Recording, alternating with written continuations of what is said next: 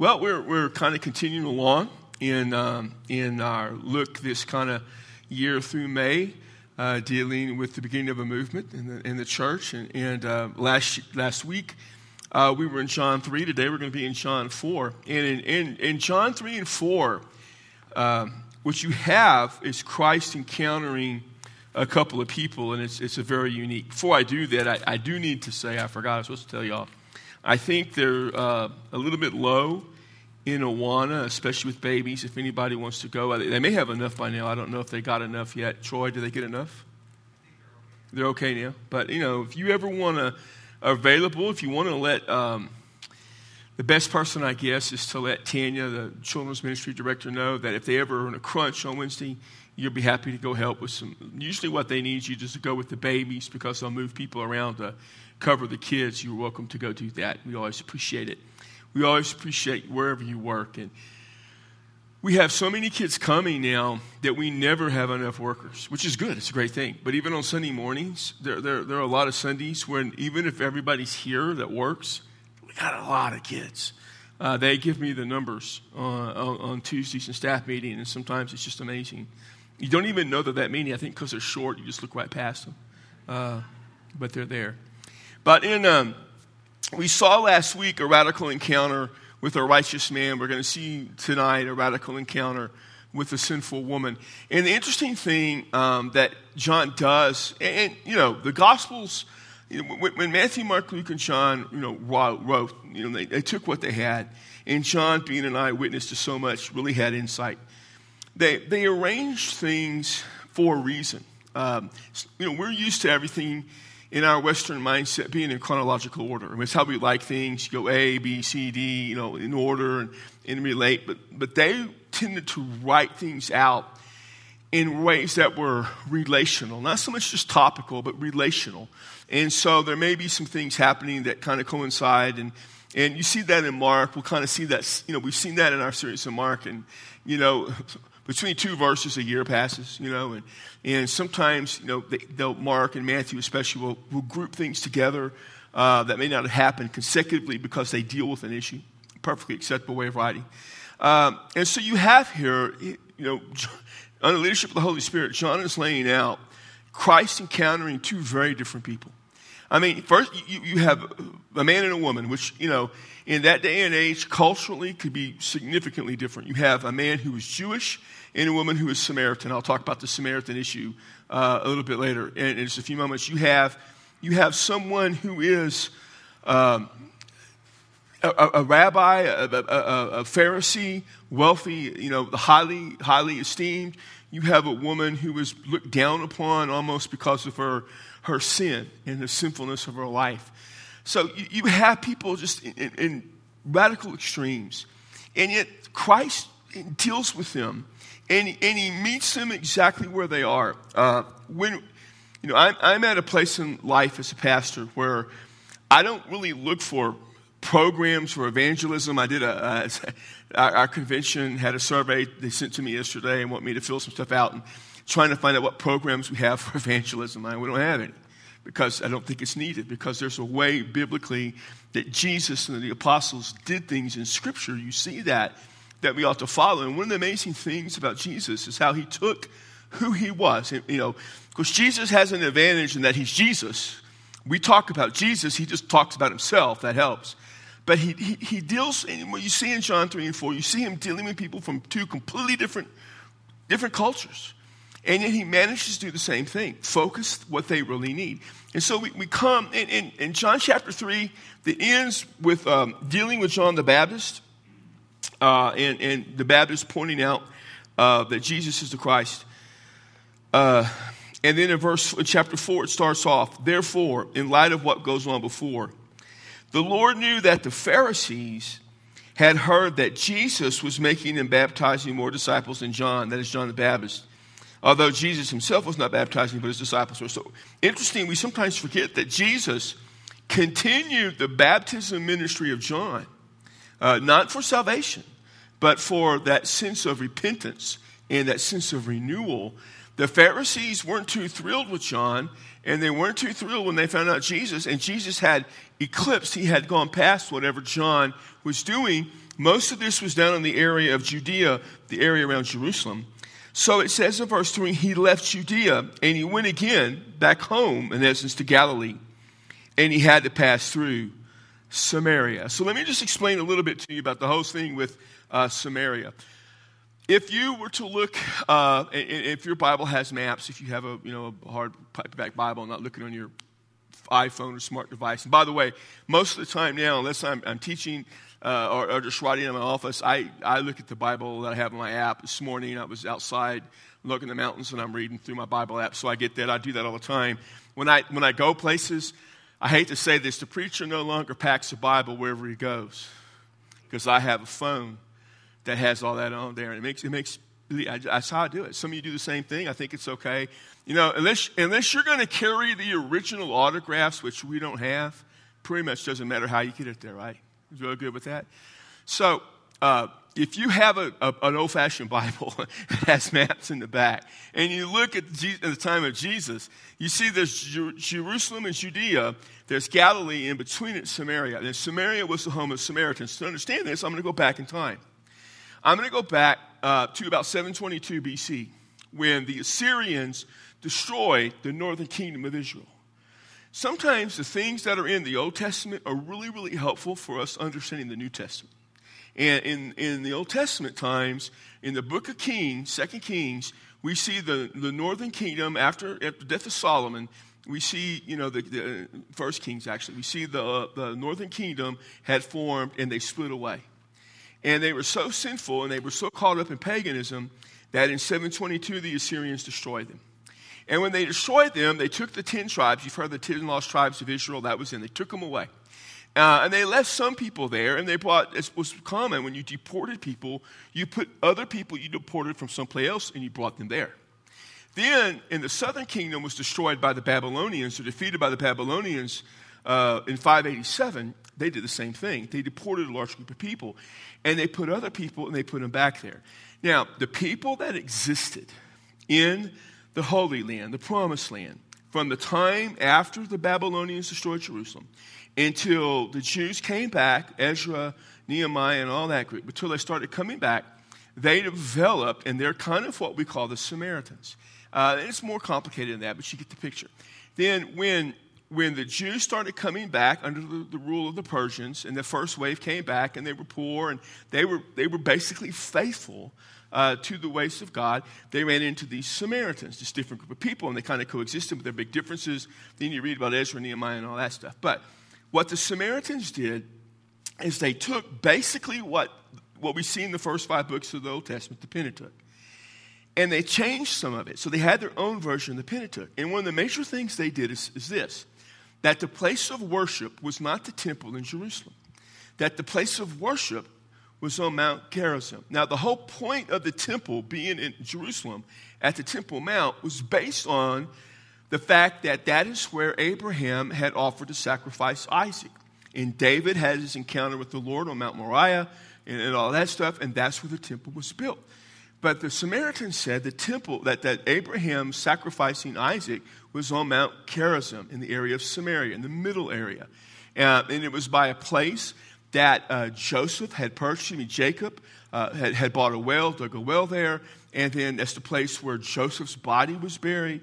And so that became their area. And they had a different way of doing things. And so their worship of God, they had the same God, Yahweh, but they worshiped him a little bit different. They had a little bit different view of scriptures, and they looked at the Messiah differently than they did. So that there's animosity developed between the Jews when they came back from Babylon, as that grew up, animosity grew. And then in the interbiblical period, between the end of the Old and beginning of the New, when the Maccabean revolt came and all that, there was a lot of clashing, and a guy named John Hyrcanus, somewhere I think 127, completely destroyed the temple of the Samaritans, and it didn't exist. And so there was just bitter hatred. I mean, there was bitter animosity between the Jews and the Samaritans, so much so that when you were traveling from Galilee to Judea, especially Jerusalem, oftentimes they would not go through Samaria, because normally if you were going from Galilee to Jerusalem, you were going for a sacrifice to the temple, and you didn't want to be unclean, so they would skirt and they would go across the Jordan River, go down, and come back around. And it'd be kind of like, being from Texas and not liking people from Oklahoma any. And so instead of go to Kansas, instead of just going to Oklahoma, no offense, nothing personal, you're all right, you barely, you would cut through either Arkansas or New Mexico, go around. That's what you would do. But on the way back, because they were leaving the temple, oftentimes they would go through Samaria. They take the shorter distance. And so all of it, I'm telling you all this, so you needed this kind of this background. So the fact that they're going through Samaria is a big deal. But Jesus does things that are a big deal, right? So you got that. So they came to the city of Samaria called Sychar, near the parcel of ground where Jacob gave to his son Joseph. Jacob's well was there. By the way, it's still there. You can still go to Jacob's well. It's one of the few places in all of the Holy Land where that is where it's supposed to be, we know for sure. And Jesus was there. It was about the 6th hour, which is noon. So you got this. Verse 7. Verse 6 says, Jesus was wearied from his journey. He sat there at the well. It was the 6th hour. Then in verse 7, a woman came of Samaria to draw water. And Jesus said to her, give me a drink. His disciples had gone away to the sea to buy food. Now here's what you got to understand. Here is Jesus sitting at the well. It's Jacob's well. It's a famous well. And it's middle of the day. It's noon. It's the hottest part of the day. And he had sent, his guys on in to get food. Now, this is before the formal calling of the disciples that we saw, in Mark chapter 1, 14 and 15 and 16, 17, 18 and all that. But he's still got this following. It's still, the basic guys, Peter and Andrew and all that. And so he's here all alone at noon, and this woman shows up. Now, you need to understand this about this woman. The women normally came to draw water twice a day. In fact, it's still true to this day. Back then, the women would go to draw water. They'd go in the morning when it's cool, in the evening when it's cool. A lot of them in that culture still do that today. So, that's just the way the culture worked. The fact that she was there in the middle of the day was kind of an anomaly. And we would understand that she was there because the people that she had in her hometown did not care for her. We're going to find out a little bit because of her sinfulness. So this was a woman who was basically an outcast. Now, she was an outcast from the perspective of the Jews, and she was an outcast from the perspective of her own people. She was there in the middle of the day. Now, here's something you need to realize. In that day and age, a man would not have a conversation with a woman without somebody else being around, the spouse. Normally, that spouse, the husband or the woman, would normally be there. So what's about to happen is completely crazy. Especially a rabbi. Jesus by now was recognized as a rabbi. So you have a guy who was considered, certainly by his disciples, as a man of religious stature, a prominent person. They thought already of him the Messiah. He's Jewish. He is unbelievably educated. And in the middle of the day, he's going to have an encounter with someone who is the exact opposite. She's a Samaritan. She's a she. Okay? She's despised by her own people. She's the complete opposite. She's also the complete opposite of Nicodemus, who Jesus encountered in night on chapter 3. So notice this also. Nicodemus he encountered at night. The woman at the well he encountered in the middle of the day. The woman at the well is one of the really important stories in Scripture about helping us understand to connect with people. I'm about to do in the next 20 to 25 minutes what I sometimes do in 4 to 6 weeks. So I have several sermon series on this chapter. Some of them go 4 weeks, some of them go 6 weeks. You're going to get it in about 25 minutes. So I don't know what I'm going to leave out or if I'm just going to talk real fast. So whatever. So here's the thing. He said, give me a drink. He asked for water. He commands for water.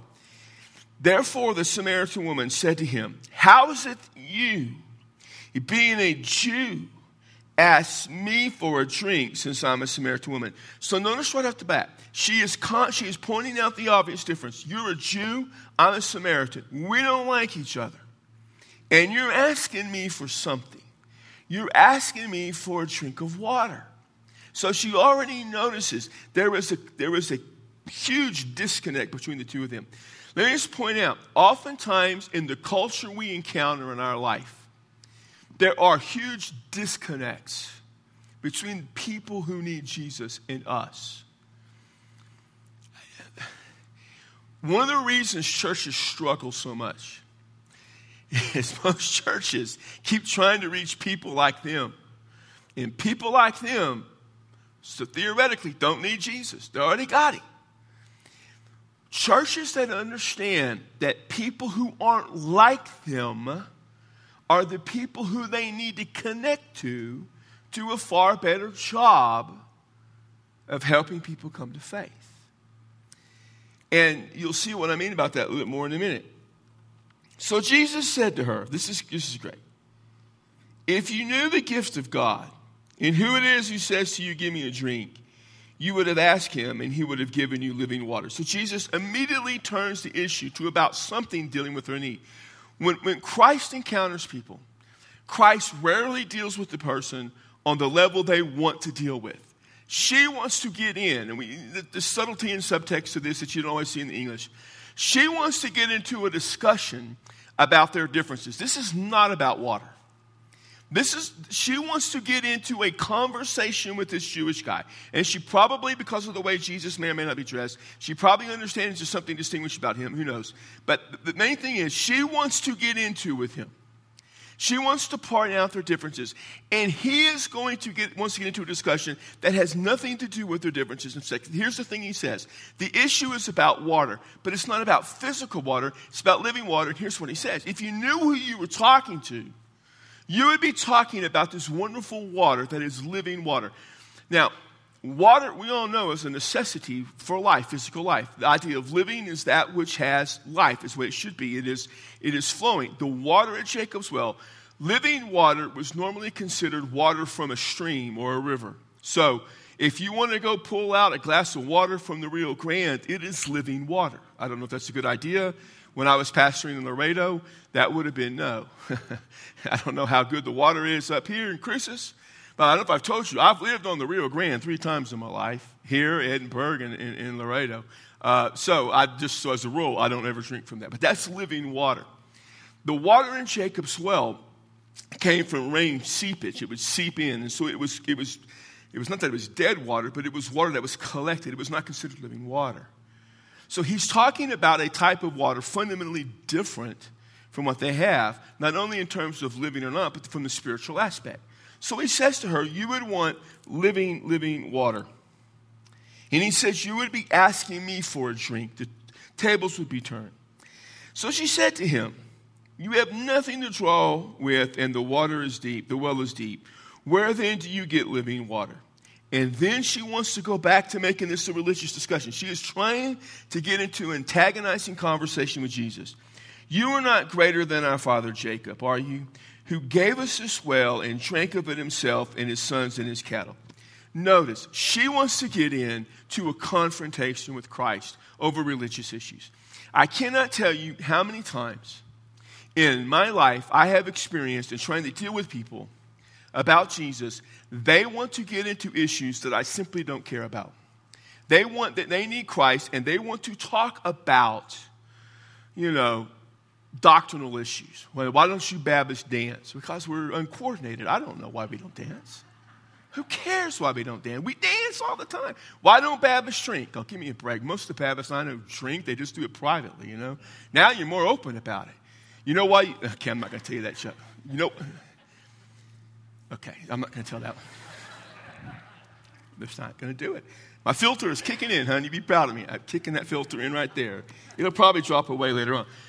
But this is the thing. And a lot of times, and it happens so much, they want to talk about creation. They want to talk about why did God, do this? Why did this happen? And they want to talk about things that had nothing to do with salvation. Last week, I wasn't here because 6 of the staff were going off to a conference. And one of the things we were talking about at the conference the next day was actually on Thursday. We had to drive to Phoenix the night before or the day before.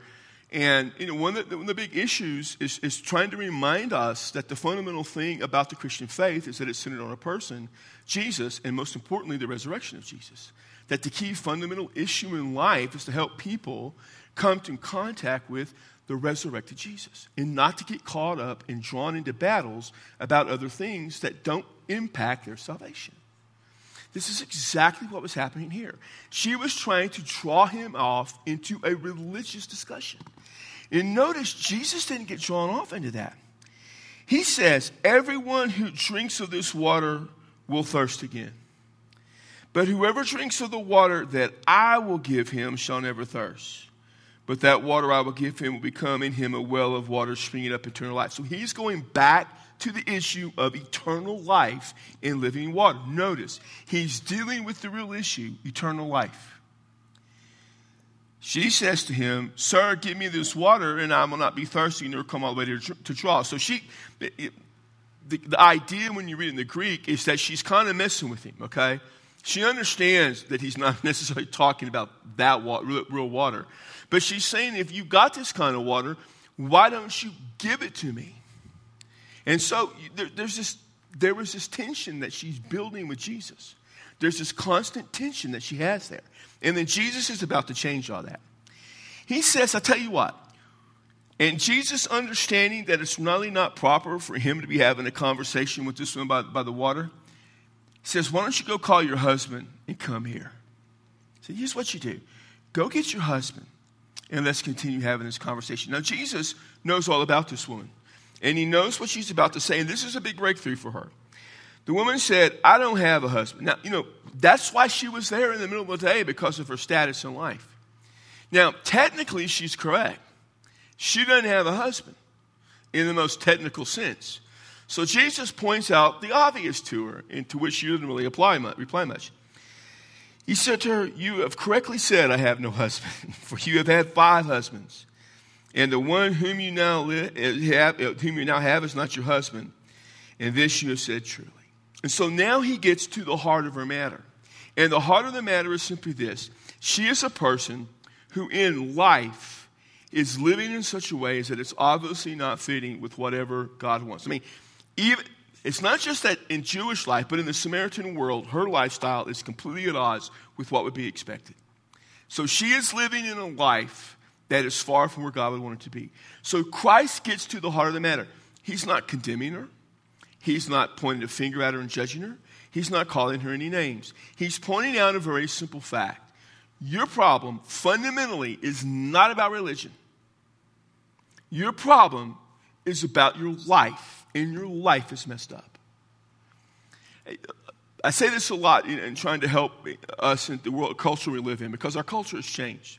When I first started off in ministry, you could get away a lot with pointing out people's sins because it's just the way we did it. You don't really do that much anymore. You've got to be careful that you don't come across in that way of judging the sinfulness of their life. But that doesn't mean that you don't point out the fact that they live a life in rebellion against God. It's a matter about the reality, not the degree of it. We live in rebellion against God. Every person who is outside of faith, their life is messed up. You helping them to realize their life is messed up isn't an issue. Now, if you start clicking off all the things you think they're doing wrong, that's when it becomes an issue. And you've got to have the discernment to understand the difference. But the issue is this woman had an estrangement from God. She lived a life that was sin. There was something fundamentally wrong with her life. And Christ is pointing out what she already knows. Because that's what he's there to deal with. He's not there to get into a religious discussion. But notice what happens. She tries to take it back there. And so she tries one more time. She said to him, sir, I perceive you are a prophet. That's a huge deal, by the way. For she recognized the fact that she had never met him and he knew all about her sin. She's figuring it out, all right? This guy's different. He's not your normal Jew. And he's not condemning her. You are a prophet. That's huge. You are a man of God. But then she tries one last time. Our fathers worshipped in this mountain, Gerizim. And you people say that in Jerusalem is the place where men ought to worship. So she's doing one more time. She's trying to point out the difference in the way that they worship. She's trying one last time to divert it from the real issue of her life. And then this is where Jesus does what we really ought to see more than anything else when it comes to helping people come to faith. Women, believe me, the hour is coming when neither in this mountain nor in Jerusalem will you worship the Father. Now think about it. There is no place to worship at that mountain because the temple's destroyed. The hour is going to come when in Jerusalem they won't be able to worship because in 70 AD, the temple gets destroyed. And you won't be able to worship as a Samaritan or a Jew, either way. So he's saying all of this discussion about the religion is irrelevant. Notice what he's saying. Verse 22, he says, you worship what you do not know. We worship what we know, for salvation is from the Jews. Now he deals with it. Not about religion, but he deals with the heart of the matter. Your worship is in ignorance. Ours is in revelation. Now when he says salvation is from the Jews, he doesn't mean you have to be saved to be a Jew, but he's going back to their father Abraham. Remember, they all go back to Abraham. In Abraham, God promised Abraham that he would bless the world through Isaac, through his children. And that is all the way through David. It is through that progeny. It is all the way through the Jews. She is a half-Jew. She is, as a Samaritan, partially Jewish. So he's saying, your whole way of looking at things is messed up. You don't even understand the truth that has been revealed to you. Your fundamental problem is everything is fouled up, from your place of worship to the things that you believe. He said, an hour is coming, and now is. In other words, it's right now. When the true worshipers will worship the Father in spirit and truth, for such people the Father seeks to be his worshipers. God is spirit, and those who worship him must worship him in spirit and truth. So here's the issue. To connect to God is not through a place, a location, a system of rules and belief. It is not through a religious anything. It is a spiritual connection. You worship him in spirit and in truth. And Jesus fulfills both that. He's already told her he is the living water. He has already told her how she must find it. And now he says you need a spiritual connection, not a physical connection from a mountain or religious system. And you need a truth connection, that which is true. And he reveals that of himself. And the woman said, I know that the Messiah is coming. They believe the Messiah. And when he comes, he will declare all things to us. He said, I know a Messiah will come and he'll set everything straight. And then this is what Jesus said. I who speak to you am he. Ultimately, our task is to help people realize that Jesus is the Savior, the Christ, the Messiah, the Lord. It's one of the fascinating things that I come across a lot is when people, and there's whole denominations and people who think they're scholars, whatever that means, and religious leaders, whatever that means, who will talk about, Jesus never really declared that he's the Messiah. And sometimes I want to say, would you just read the New Testament? Matthew, Mark, Luke, and John. Just read those 4 books. There's 66 books in the Bible. Skip the other 62. Did I do that math right? 3, 4. Yeah, that's good. I tell you, math was okay. The 3rd time I took it in high school, I did pretty good.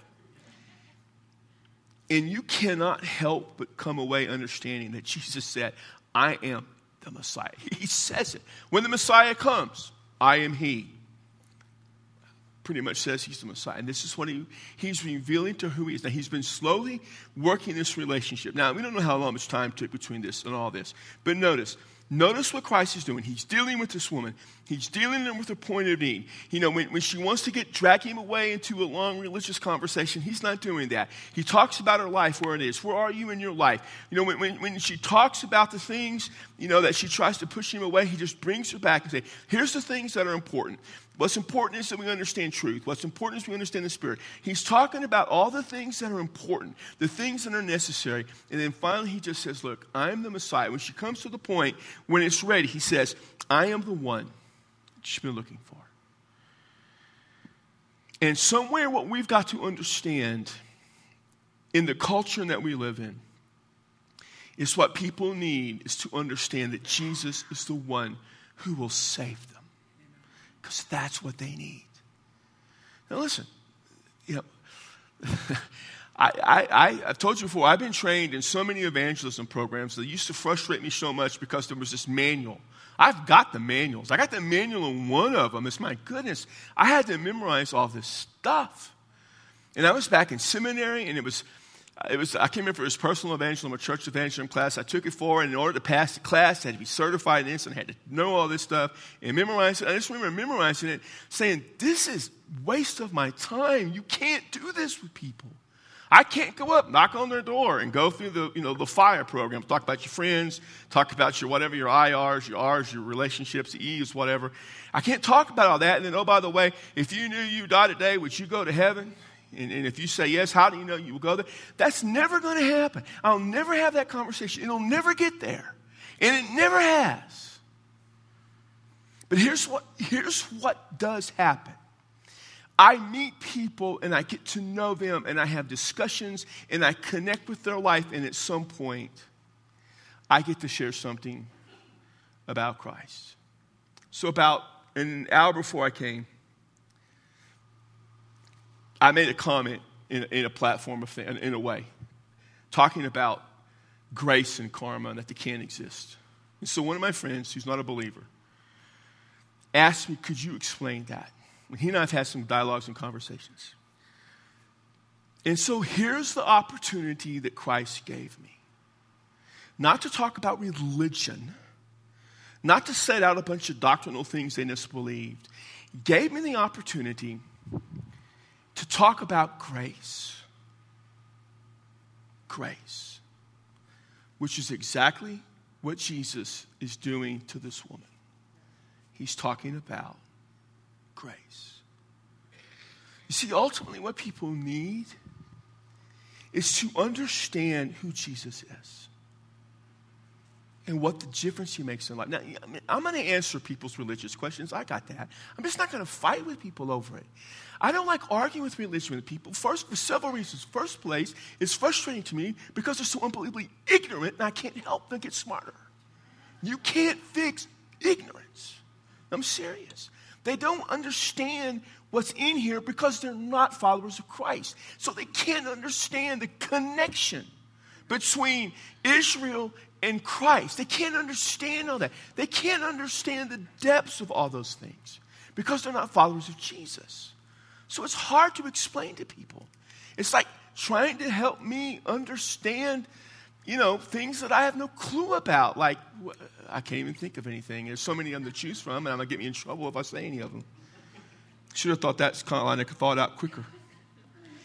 But there are certain things that you just can't help a person with.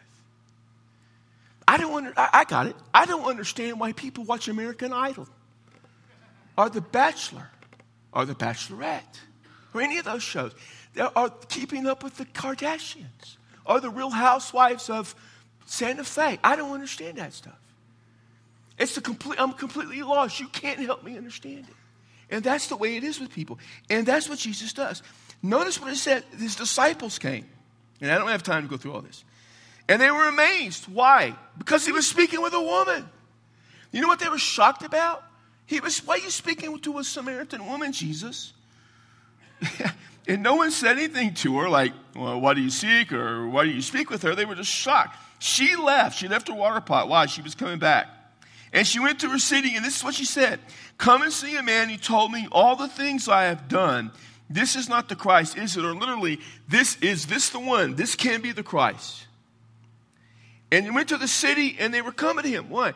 They were shocked. How did this guy, this Jewish guy, know all about her? Her testimony. And listen, our story is important. It's not as important as Jesus' story. I remember growing up, early in ministry, we were always taught, write out your personal testimony. Well, I don't want to write out my personal. I hate writing. My story is kind of boring, but also, who cares about my story? Now, what I have, my life matters, and I can use it, but ultimately it's about Jesus. His story really matters. And so they were telling. And Jesus was talking with them, and they were saying, Rabbi, eat. And I don't want to go into all that. He said, I have food to eat. But notice what he says in verse 35. I say to you, there are 4 months in the harvest. Behold, I say to you, lift up your eyes and look in the fields. They are white unto harvest. Now, what's happening is the people of Sychar are coming out to Christ. The whole city's coming out. And back then, y'all are all so colorful. You wear nice things. I got a nice green shirt. You got a nice thing. Back then, everybody wore the same color. Boring kind of Yeah, there, boring, right there. Brian, take off the little, Brian, stand up. Let's stand up, Brian. Go ahead, stand up. Come on, stand up. Now, pretend that little logo went on there and just that boring color, that just, everybody was looking boring like Brian. And they looked like the wheat was waving back and forth. You know what? This is a profound thing that Jesus is saying. People are ready to be saved. All around us, they're ready. Why don't we see more people come to Christ? They're ready. I mean, they're ready. Why aren't they coming to Christ? Because we're not going out to them. And that's the thing.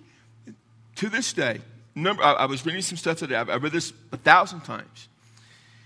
People who are not followers of Christ will come to a church if someone invites them. The number one reason, 80% of all people who come to a church for the first time were invited. The statistics are a little bit different for us because of our location and some things, and so that gets thrown off. But still, most people are invited.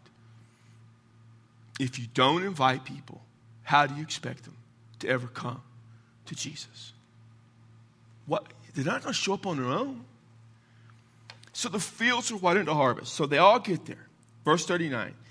From that city, many of the Samaritans believed in him. Notice, because of the word of the woman who testified. He told me all the things that did. So they believed initially because of her testimony. So when they came to Jesus, they were asking him to stay, and he stayed 2 days. Amazing thing. He stayed 2 days with the Samaritans. The Jews would have hated him for that. And notice, many more believed. Why? Because of his word. And they were saying to the woman, it is no longer because of what you have said that we believe, for we have heard ourselves and know that this one is indeed the Savior of the Jews, world. Her story got him there, but because of his story, they believed he was a Savior. So when you think about last week, you saw Nicodemus, this brilliant Pharisee, this rich, powerful, wealthy man who risked so much to come to Christ at night. And Jesus just cuts through it all and gets right to the point. Nicodemus, you got to be born again. You've got to be born from above. Everything you believed, everything you've been taught, everything you've been teaching is wrong. You've got to have a new birth. And then he comes to this exact opposite, and he just cuts through and says, everything you believe is wrong. Your system is wrong. It's all messed up. You need living water. Your spiritual life is a mess. You need living water, and I am the one you need. He tells them both the same thing. You need Jesus. That's what people need. And I've been harping on this a lot lately, and I just, the more I see our culture move away from the things we have traditionally valued, the more I see our culture embrace things that, from my perspective, are just evil, that are sinful, the less compelled I am to try to convince them they're wrong and I'm right. What I understand is there's nothing I can do to change their hardened hearts. So who they need is Jesus. And if our group of people that we call a church, us Christians, if we will begin to understand that we've got to find ways to help all these different types of people with all these different lives and lifestyles and beliefs, and we're not going to critique them and we're not going to judge them, we're going to help them come to Jesus. When we have the food truck fiesta, which we're having in a couple of Wednesdays, aren't we? Brian, guys, aren't we having those? Josh, you know the calendar, right? What day is that? I got you, didn't I? So we'll talk about that later. 2 weeks, 3 weeks, something like that. We have different people show up sometimes in the food trucks. But they all love to come here. And they all enjoy it because they make some money, because evidently y'all buy a lot of food, and you need to lay off some of the brisket tacos because save them for when I get there. But here's the thing. October 16th, thank you. I forgot Mike was back there. But thanks, Mike, for looking that up on the computer. Because I know you didn't remember it, because I've seen your memory. It's not that good. So here's the thing. The thing about coming here is the way we treat them. Because some of them are very different, I know, than we may be. The one thing I appreciate this for y'all. I appreciate y'all doing this. The one thing that I never hear from people, I've not heard it, I won't hear it, knock on wood, is that when people come here, they feel like they're being judged or evaluated. The one thing I do hear, I don't care about friendliness, it's not friendly. It's acceptance. That when people come, they feel like people accept them. So here's the thing. That's the first step in helping people come to Christ. That no matter who they are, people understand we're not going to accept what they do and how they believe. They get that. They understand that. They just want to be accepted and loved as a person.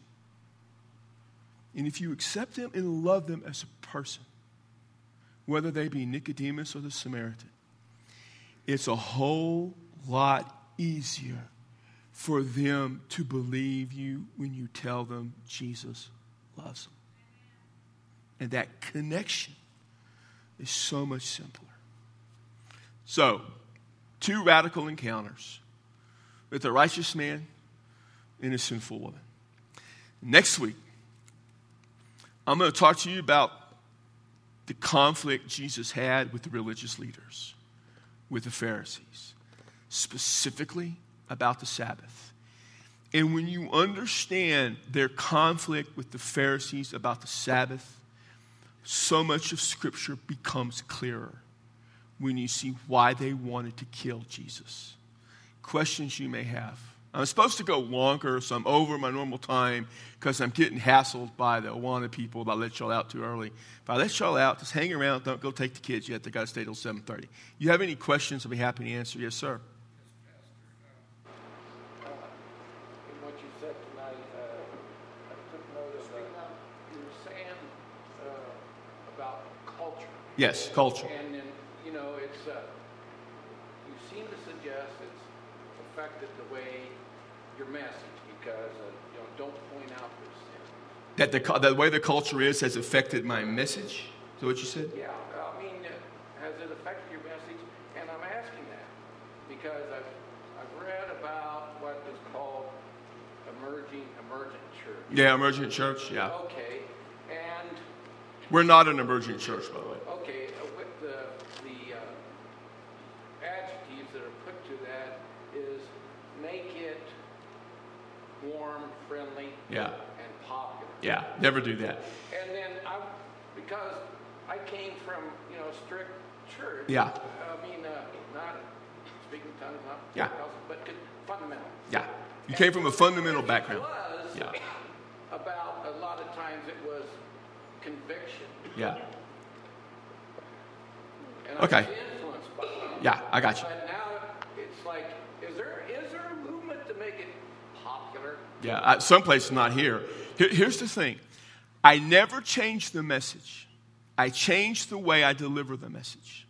I don't, for instance, on Sunday mornings at 9:45 and 11, I wear what I'm wearing now. I don't wear a coat and tie. I've changed the delivery.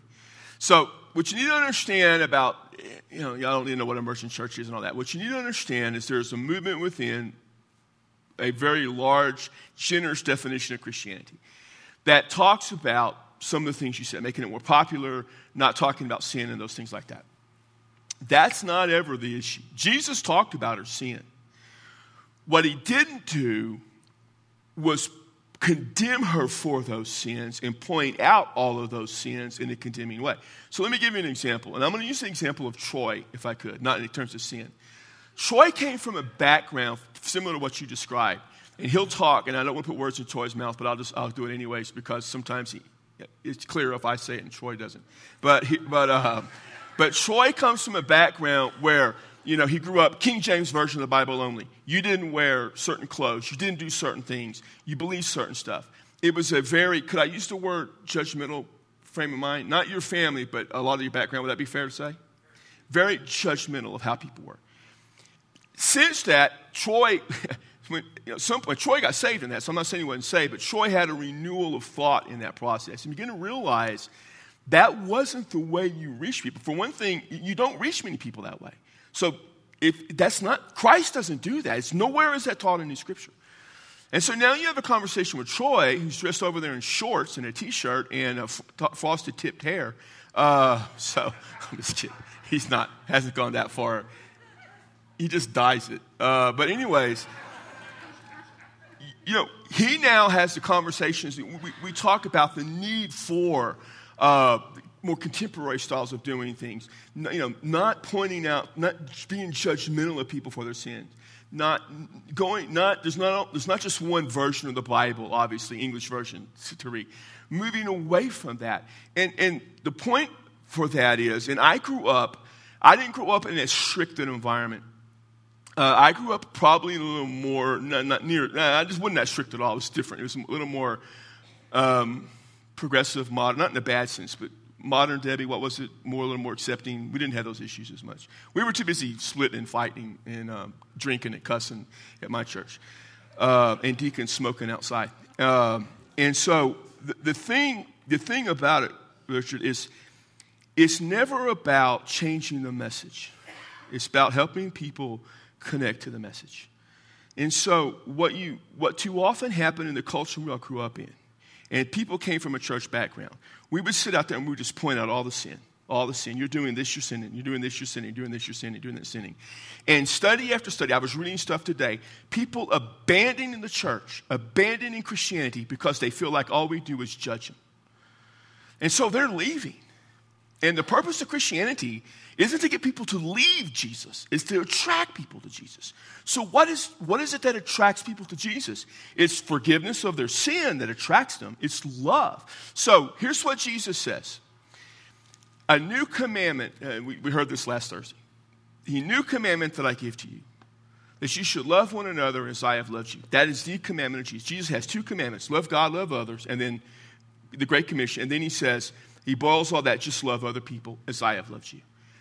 And so the thought now of what you see, not in the immersion church, you've got to be careful what you read, but what you see from guys like me is a refocusing on preaching what Jesus taught, which is love and acceptance, not of sin ever, but of people, and helping them understand the gospel. I preached 2 weeks ago, you've got to repent of your sin and believe the gospel. That's as old school as it gets. I just didn't stand up here in a suit and tie and jetback hair and yell and screaming at people. But I explained what repentance is. So I've never wavered from that. It is the same thing I would have preached 25 years ago. I package it differently. And that's really important. So that's the real difference. Can I ask? Oh, yeah, you can ask all you want because I got till 7:30. I received a challenge from Bob Mitchell in my Sunday school. Oh, you're in trouble there. I should. Can I use your name, Bob? God, he did. People use Bob's name a lot, trust me. But he gave a challenge to me to come and talk to you. But I'm going to ask here because you brought up repentance. And Brought up what? Repentance. Repentance. And everybody I listen to, read about, I've been looking into it, I've been researching that. And it is, from the Hebrew, different direction, and from the Greek, changing of the mind.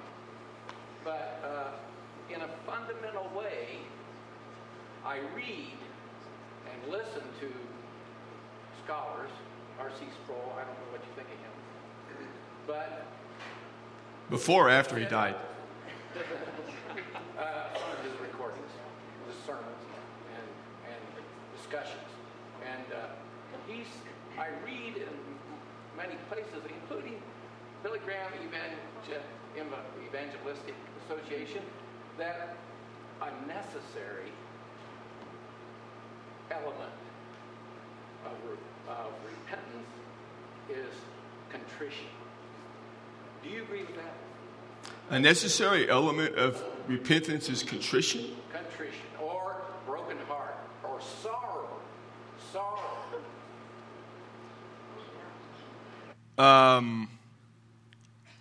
Repentance isn't of itself necessary. The components that make up repentance, fundamentally from the word, is a change of the direction. So I don't split those hairs ever. I'm not going to say if you're not contrite for your sin, you didn't repent, because people understand, because contrition isn't the biblical concept. Repentance is the biblical concept. Would you say David in Psalms 51, was he sorry for his sin? Is that an example of contrition? It's an example of repentance. So I'm going to be very careful. See, I do this, so I'm very, very careful how I word things. So contrition is to be sorry for your sin. Of course, it is understood in the concept of repentance that you're going to be sorry that you sinned. You're going to regret your sin. But it's not the emotional aspect. It's the admittance of it. So when David says in Psalm 51, against you and you only have I sinned and done what is wicked in your heart, it is the confession of that is the repentance, not the emotional attachment to that. Because people can be emotionally attached to contrition and feel sorry and never repent. So when you say contrition or sorrow is necessary for repentance, the problem is you may make it to where a person feels that sorrow or contrition is repentance, that is synonymous with repentance, and it is not synonymous with repentance. Repentance is the change of direction of one's life. So it is an admission. So contrition is the admission of sin, not necessarily that you have to have a certain emotional response to it. Does that help? So I would say contrition, I don't like being pinned down to other people's definitions, ever. So other people's definitions, I haven't read. I know what Sproul teaches. I know what Billy, so I don't ever get pinned down to their definitions. I will just say to you, repentance in and of itself is an admission that you have done wrong, and that's what's required. I'm not going to add to it something else as part of the definition. When I heard a minister tell about a 9-year-old boy, and Yeah. I think it was a time of invitation. Yeah. And he got out of the pews, came down the aisle, and he was about, he pulled back the tears and had his head down. Yeah. And he made the statement, will God forgive a wicked boy like me? Yeah. 9 years old. And the pastor asked him what happened. He said, I disobeyed my mother. And so he's being contrite. So is that did he have the wrong? Got no idea. I can't answer that. Your illustration, I just can't. I don't know the components of it, so I can't tell you. So you're asking me to comment on things that I can't comment on. I was saved when I was 9. I wasn't wicked. I didn't cry. I was a mean little cuss.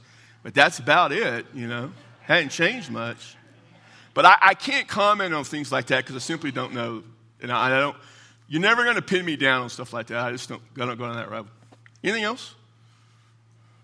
Y'all are free. Oh, yes, ma'am.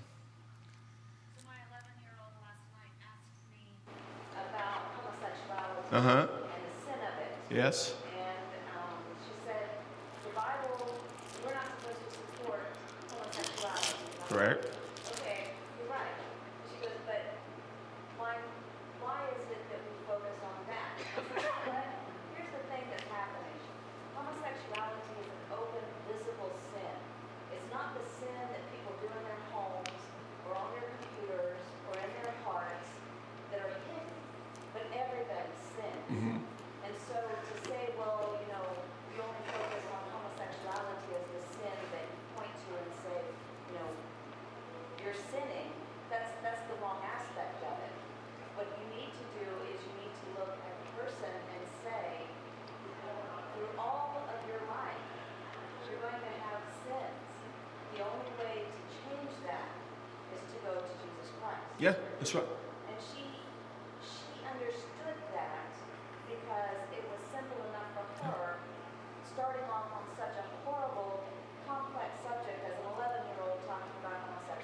Sure. And so now she's looking at it and she's saying, so it's not just the open sins, it's everything. And I said, yes, it is. Yeah. It's everything Yeah. that you do, whether it's open or in the dark, that's going to hold you back from Jesus Christ. Sure. And you know your child best, and 11-year-olds are different than 17-year-olds that explain stuff like that. So yeah, that seems a pretty good explanation. Isn't that the same as what, I am in no way comparing myself to Jesus Christ, but isn't that the same as him, as saying to her, these are your sins, and these are open sins? Yeah, I mean, the principle ultimately that is involved with the Samaritan woman is him pointing out to her what she already knows. She is living in sin. The sin itself is not the issue in John 4. In John 4, it is not the sin. Just like in John 3, they don't even discuss Nicodemus' sin. It's the fact that you sin, period. Types of sins matter. Homosexuality matters because of the distortion of the image of God and reproduction, all that stuff, which matters, but not to an 11-year-old. To a 21-year-old, it might matter, only if I'm getting into a discussion with it on a technical basis. But for the most part, I just say sexual sin is all the same in one sense. It's a violation of one man, one woman for life. That's how I look at it. And you did probably a pretty good job explaining to her. Okay, now we're getting to the point where it's getting long. Anybody else? Those are good questions. I should have been here last week. Could ask them then. All right, we'll see you all next week. Thanks.